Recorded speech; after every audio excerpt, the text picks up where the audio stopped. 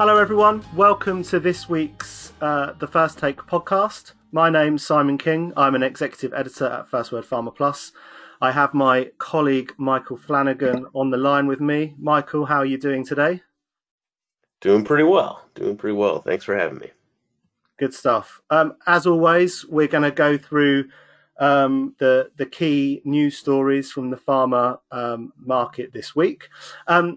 We'll kick off where we seem to kick off most weeks with the latest news on the COVID-19 vaccine front. There's been a couple of big ticket news items this week. We've obviously had the approval of the Johnson & Johnson vaccine, the emergency approval by the FDA. I think that happened over the weekend.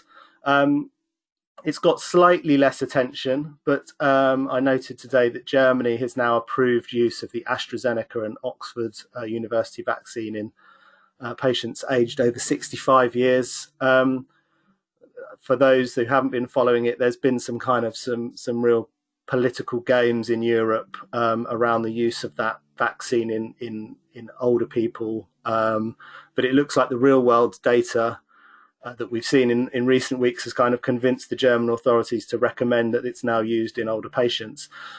Michael, tied into that approval of the J&J vaccine, I think maybe the most interesting thing, though, is the fact that the US government has kind of brokered this deal with Merck to help manufacture it. And so that's hopefully going to boost the supply that you guys in the States are getting over the next couple of months. Yeah, let's hope anyway. It seems like J&J has done a real good job of developing this single-dose COVID-19 vaccine, but just reading between the lines, they appear to have run into some manufacturing challenges here and there that may have sort of slowed the production. And then on the other side, you got Merck, which their vaccine did not work so well. Now, I think they actually got out of the development entirely, but they have, a track record of manufacturing vaccines that is, as good as anybody. So hopefully they can combine forces and Merck can fill in the gaps where J&J maybe, ran into some issues and get the vaccine out there by, I think Biden said everybody in the U.S. will have a vaccine for them by May or June or something like that. I think June, actually. So that'd be great. Good news, I guess. Yeah, great news. I mean, we've seen a few of these kind of manufacturing collaborations, but they tended to be a larger company. I think there's been one announced actually today or yesterday, which is Novartis helping to manufacture the CureVac vaccine potentially. But the other ones that have been announced have tended to be larger company helping out smaller company. This is quite interesting, I guess, because it's two big pharma companies. And obviously, as you said, Merck's own program not working out. Just a kind of a reminder that, not to take these vaccines for granted. Funnily enough, it's been the likes of Merck, Sanofi, Glaxo, those latter two companies working together that actually have run into development issues, and smaller companies like Moderna and BioNTech have actually kind of led the vaccine development race. So it's definitely an interesting development. Moving on, I can't remember if we touched on this last week, but we've been speaking a bit recently, in the background about the FDA and some of its kind of newfound sort of attitude to rescinding accelerated approvals. Michael, I think there was another case of that in this past week, and it's something you've again been looking at closely. Yeah, I think there's always been a little bit of chatter about accelerated approvals and the usefulness of getting drugs to patients as fast as possible for conditions like cancer, where the end result is death. But then there's sort of the flip side of that. If you lower the bar to approval, there's an increased risk that any drug will end up not working. That's just sort of the nature of the beast.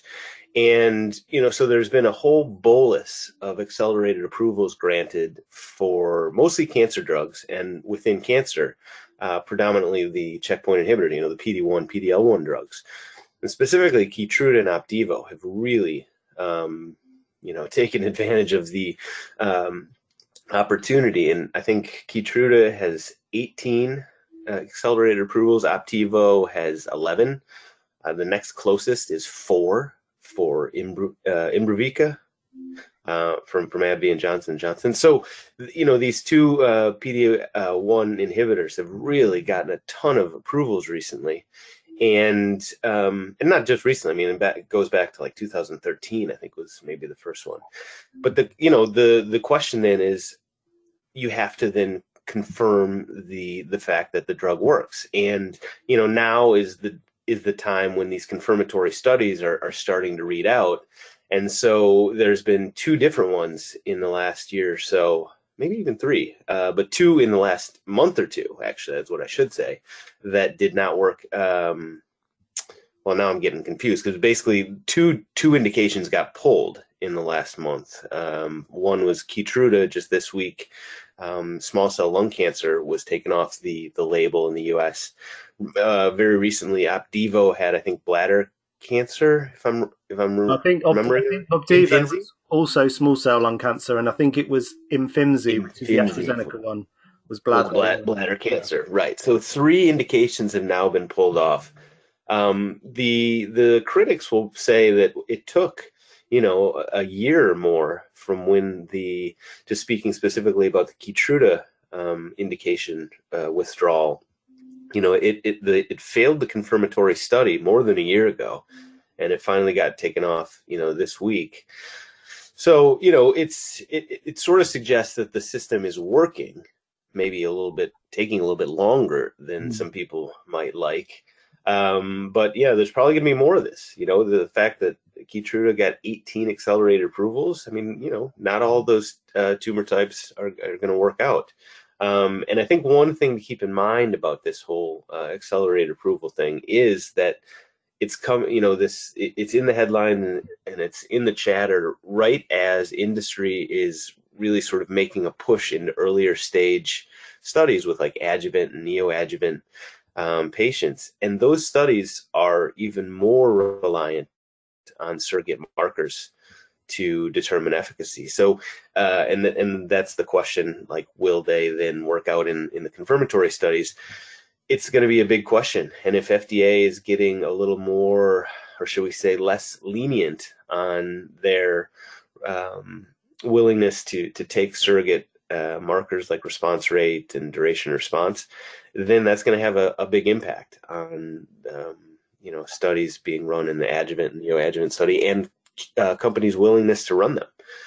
So it's something to watch moving forward. Okay. And I know some of those studies last. Like you said, the adjuvant studies last. They're longer studies anyway, aren't they? So this all kind of adds up to that kind of maybe pushback on some of those indications being approved. Exactly. Well, so speaking of PD-1s, there's a lot going on, not so much in the U.S., elsewhere. I think China. I think you want to tell us a little about that. Yeah, there was an interesting deal signed this week actually. AstraZeneca, which has its own PD-1. We just mentioned it, Imfinzi, which is approved for a number of indications in Western markets. It's also approved for stage 3 non-small cell lung cancer in China. AstraZeneca has a significant presence in the Chinese market, notably higher than any of the other big pharma companies. I think China now accounts for about 20% of its annual sales. But it signed a deal with a local player called Junshi Biosciences for another. So we're basically giving it the rights to market another PD-1 inhibitor called toripalimab for bladder cancer. The drug in China is awaiting approval for bladder cancer at the moment. And it's kind of interesting because Pfizer recently signed a deal with a Chinese company to market or to co-market a PD-1 inhibitor domestically. And there's a few things going on here. These drugs on a global basis, the PD-1s, I think this year are on track to make about $30 billion in sales. you just said, Michael, I think the first approval was sort of maybe 2014.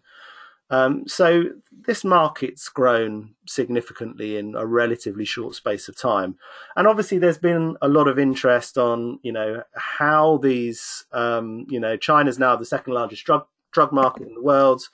Have the PD-1 and the PD-L1 inhibitors come along at the perfect time to kind of exploit, growth in the Chinese market.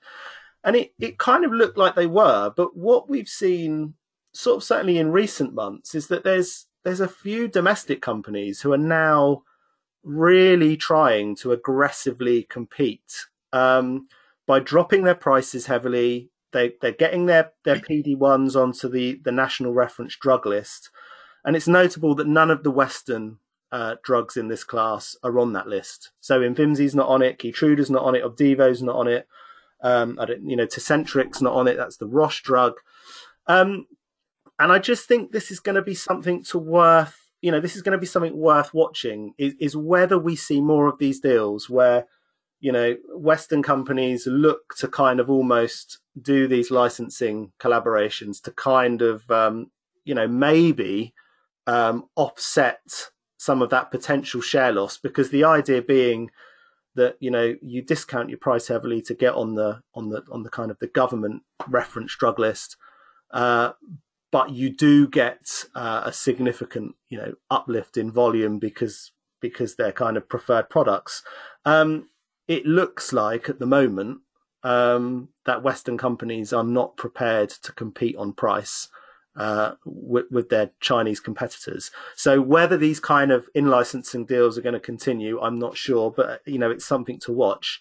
And then I think on the flip side, one of the other trends that we're kind of expecting to continue over the next year is big pharma companies in-licensing some of these Chinese PD-1s or PD-L1s to actually commercialize them in Western markets. So we've seen, I think it was in January, Novartis paid quite a lot of money up front to Biogen. Eli Lilly has in-licensed the PD-1 from Innovent, which is another Chinese company. And again, something to keep an eye on. I think at the moment, if it's the big pharma company that's kind of leading the kind of the pricing strategy in the US and the European markets, then we're maybe not going to see price being used as a kind of a competitive lever. But I think, there's a few analysts now sort of suggesting, look, if some of these Chinese companies, maybe emboldened by the performance of their drugs domestically, decide that they don't actually need a partner to go and market in the US, then actually, those companies might be much more willing to compete aggressively on price. So, there's been lots of chat over the years about the checkpoint inhibitor market becoming commoditized. I think, in fairness, there's a lot of companies who are late to the game that have quite often kind of played that card. These are going to be commoditized. We're going to be using checkpoint inhibitors in combination with other drugs. And I'm sure that's going to pan out to be true. But there's just this very slight inkling that actually, if some of these Chinese developed checkpoints come to the US market without a big pharma backer, then maybe price will become something that's more important. Anyway, something to watch. Something I'm sure Merck's watching. Absolutely. We did funnily enough, we did a story this week looking at the biggest growth drivers in 2020, based on the growth that they've contributed over the last 12 months. Keytruda it's head and shoulders, positioned in first place as the industry's biggest growth driver. I think sales, I want to say $14.8 billion last year, which I think is about $3.3 billion higher than 2019.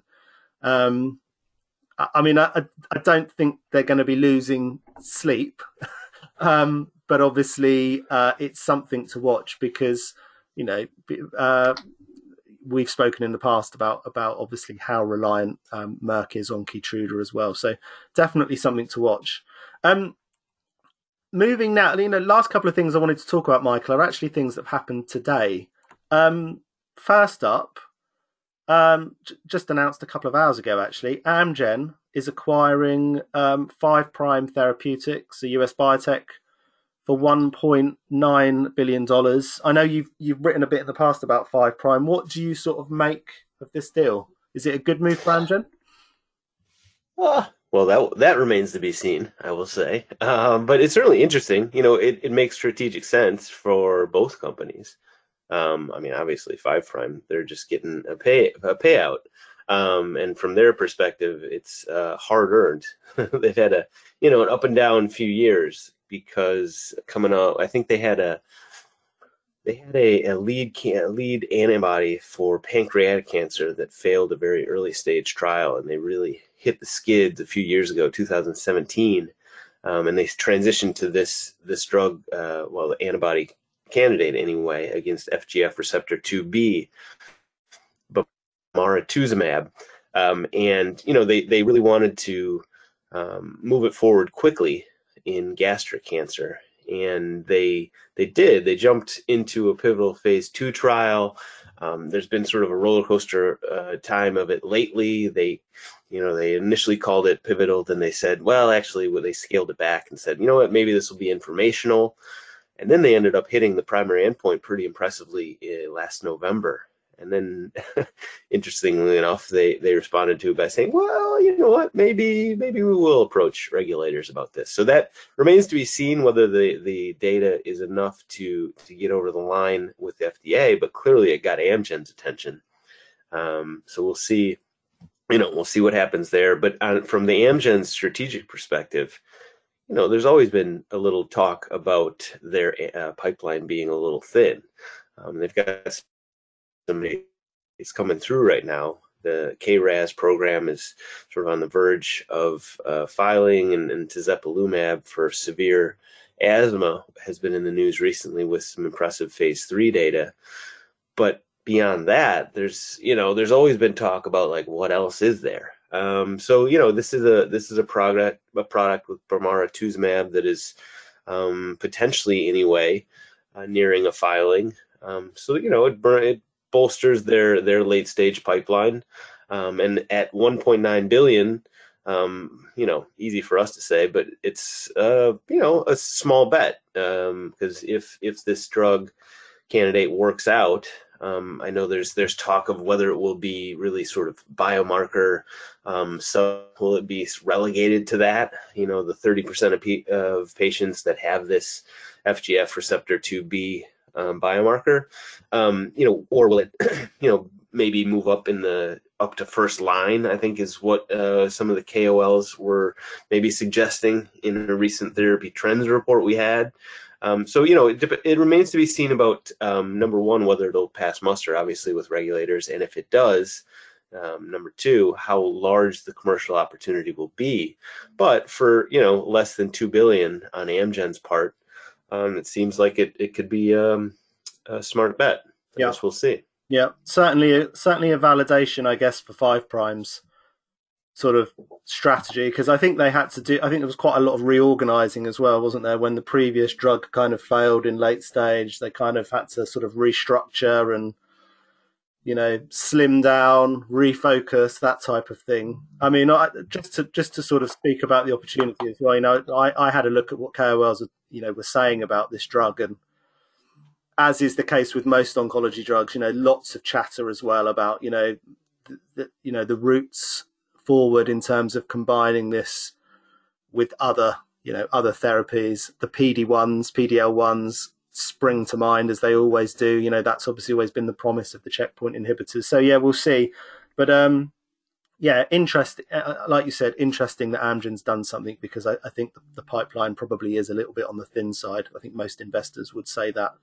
The last thing today we wanted to talk about, just to throw in there, we have had some interesting data today for Eli Lilly's tirzepatide, which is a drug I think we've spoken about previously. It's a potential first-in-class GLP-1 agonist for type 2 diabetes.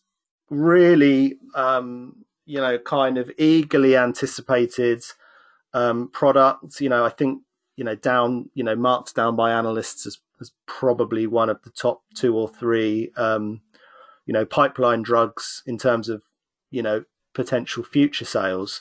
But what really was important about the data announced today is that it was the results from a phase 3 head-to-head study against Ozempic, which is a GLP-1 agonist marketed by Novo Nordisk, who are obviously going to be, a very important competitor to Eli Lilly once tirzepatide comes to market, assuming it does come to market. And Michael, as we've kind of said before, this drug looks like it could be the most efficacious diabetes drug to have ever reached the market. And I think, people were kind of expecting it to be superior to Ozempic, but actually, not only were the data, the efficacy data impressive, but, from my quick scanning of it, the sort of gastrointestinal sort of side effects were pretty comparable across both products, actually. So this feels like this is going to be something that is going to be, very compelling for, sales representatives to take to endocrinologists and general practitioners in the future, I would say. Head-to-head data, you can't really get better than that, can you, from a sales perspective? Right. That's what physicians are always, wishing for and rarely getting, I would say. So yeah, they'll be impressed by that. It seems like I'd say early days, since we haven't really seen the nitty gritty of the data, but yeah, it seems like tirzepatide is basically doing exactly what Eli Lilly was hoping, and basically offering better efficacy with sort of the same gastrointestinal side effect profile as the available drugs, which clearly are doing quite well. So you'd think that it's going to be a big drug. And in fact, I think we'll be talking to some physicians. I'll be talking to a KOL sometime soon about it and get their perspective. So, yeah, another win for Eli Lilly. It seems they just can't stop winning. Yeah, I mean, one of the really, really interesting things was the percentage of patients whose blood glucose reduction, reductions in blood glucose basically is bringing patients on a par with non-diabetics. I think on the higher dose of the Lilly drug, I think it was about 50% of patients versus about 20% treated with the Novo Nordisk drug. So that's, that seems to me, obviously we'll see what the KOLs say. We'll see what the reaction to the data is when it's presented at a medical meeting. But that idea of bringing patients in line with non-diabetics, I think is going to be sort of hugely compelling. It's certainly something that other diabetes drugs don't really do. So could be a very important approval and launch when it happens. Anyway, that's it from us this week, Michael. I hope you have a good rest of the week. Thank you for joining me. And thanks for listening, and we'll see you next week.